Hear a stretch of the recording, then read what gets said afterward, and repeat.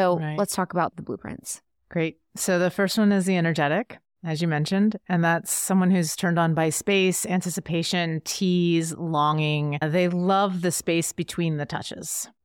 That's where the turn on is. And so the superpower of the energetic is being able to go into these expanded states of consciousness. It's about sexuality as a tool to elevate consciousness and awakening, multidimensional sexuality. I have some amazing stories if you want to hear about some of those, like really far out things. I would love. Like the one time I became a star orgasm. That's a good one. So during an orgasm, you became a star? Yes. I talk about it in the book. Okay. I literally don't remember that part. And then did you come back to Earth? I did come back to Earth, obviously. Yeah. What did you look like as a star? Because I see a star, but I don't see the star. Bright, brilliant light. Wow. Like remembering, because I think we're all made out of stardust, you know? And so it was like the remembering of when we were stars. What is going on in the brain, do you think? I think that the default mode network is shutting down and you're starting to go into a mystical experience. Wow. Yeah. How long were you a star? That experience was about a half an hour long. Yeah. I mean, the whole experience was much longer because we were building up to it and everything and how he was holding me. And then he pressed his third eye into my pelvic floor and something shot through my body and gone. Bye. Yeah. It's like a DMT. It is like a DMT experience. Wow. Okay. Because you're energetic. I'm primarily energetic. Okay. Yes. Okay. So that's energetic. Yeah. The shadow side of the energetic, however, is this extreme sensitivity, and you will dissociate if something's too much too quick. I liken it to like a cannonball in a lake.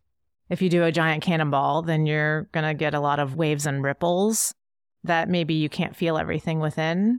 But for an energetic, just taking your fingertip and dipping it in the water and watching the waves ripple infinitely is enough.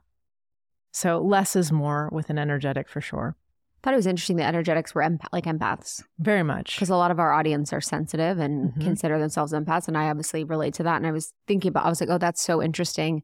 Because it is, you know, as someone that is highly sensitive, you have access to like an amplification of the senses. Absolutely. Sight, taste, touch, you know what I mean? Everything. So it's like seeing that within your sexuality. And I think that just provides so helpful for me because it helped me to rethink about the way I approach sex and how if I know that I'm so sensitive in life that certain music will turn me off or bright lights, you know, it's like, how can I create the environment that supports me as someone that's being sensitive and then use that sort of same mentality as the way I go about in sex? Right.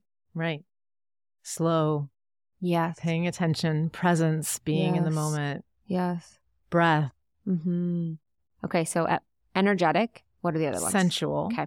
And sensual is having all of your senses ignited. So this is taste, touch, sound, the environment, being beautiful. Whereas like the energetic is more of like a hypersensitivity to the things that are going on, often because in the nervous system of an energetic, there can be unresolved traumas, or there's just a natural sensitivity to the world because of the level of consciousness that you're vibrating on. The sensual will want to collapse space. So you want to have hands on and all the touch and the slow dancing and the chocolate and the hot baths. And I mentioned needing to relax before you go into the sexual experience. And that's because the shadow side is getting caught up on your head and having difficulty shutting it all off. Intense sensation and kink is actually a way you can shut it all off. So if you're in the sensual shadow and you add a little bit of kink with some intense sensation, it can help you get into your body because you've got, you know, a slap right there that's like, bring attention to that spot. Right. And so the sensual superpower is that they can be multi-orgasmic all over their body, full body orgasm, you know, crevices I talk about a lot as areas of the body for the sensual. Of have some crevice sex, have somebody go down on the inside of your elbow, and that can be really orgasmic because the full body is part of it. The full senses are part of the sensual. So we got sensual, then we have kinky. Kinky. So kinky is anybody who's turned on by the taboo. And that's whatever is taboo for you. So if having sex outside a missionary position is taboo, then that's what's taboo. And there are two different types. One is psychological and one is more sensation-based. And so my partner, Ian, he's mainly kinky and he is both sensation-based and psychological. So we use ropes as he loves constriction. So ropes are part of the sensation that he enjoys. And then if I have power play over him, he switches it up. He likes it both ways. But then that adds even more to his arousal. When I thought about kinky, I think kinky's been so married with porn and like the idea of porn. How do you see the two interplaying right now? It's interesting. I think most porn is like kinky sexual. Sort of like we have kinky and then we have sexual. And that's one of the blueprints we haven't talked about yet. But it's what we think of as sex in our culture, right? And so I would love to see someone make porn that is all of the different blueprints that then we're utilizing as a more conscious tool rather than an unconscious tool. And just like anything, how do we integrate, like you're saying, how do we integrate the dance of these different blueprints and in our visuals, in our erotica, what is safe, sane, and consensual and invites people into a different experience other than utilizing technology to go away from our body and utilizing technology to numb out or create somatic patterns and brain patterns, our neural nets getting wired for one path to arousal. I really want to invite everybody into multiple paths, lots of different pathways, because then you have lots of choice and option versus a path that becomes a rut, that becomes a grave to your sexuality. And I think that when we're watching certain types of porn, that can become a grave eventually. Yeah, it's really patterning people in specific ways. And I think it's, I don't know, maybe it is my Catholic upbringing, but it does feel more impactful than I think people think, especially on kids. Where was I? I was somewhere with friends. She has a 10-year-old.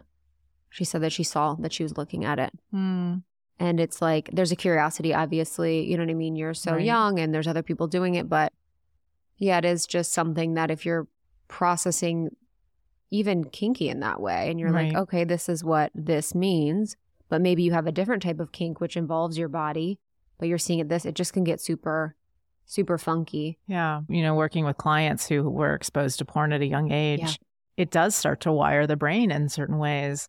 But like anything in our lives, any tool in our lives, it can be used consciously or it can become a very unconscious pattern or programming or conditioning that then creates detriment to your connection and to your pleasure and arousal. And kinky, do you think most men are kinky?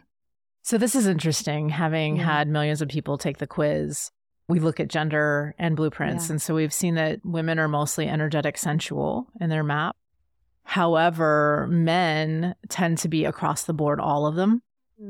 And I think that's really interesting because I think we have a supposition that all men are sexual or all men are kinky or like mostly sexual kinky.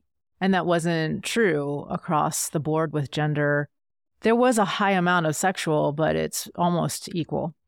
What's the sexual blueprint? So the sexual blueprint is someone who's turned on by what we think of as sex in our culture. So intercourse, nudity, getting to the orgasm, getting to the climax. The sexual is beautiful because it's easy. There's an easefulness around sexuality. Usually can go from 0 to 60 pretty quickly in its arousal.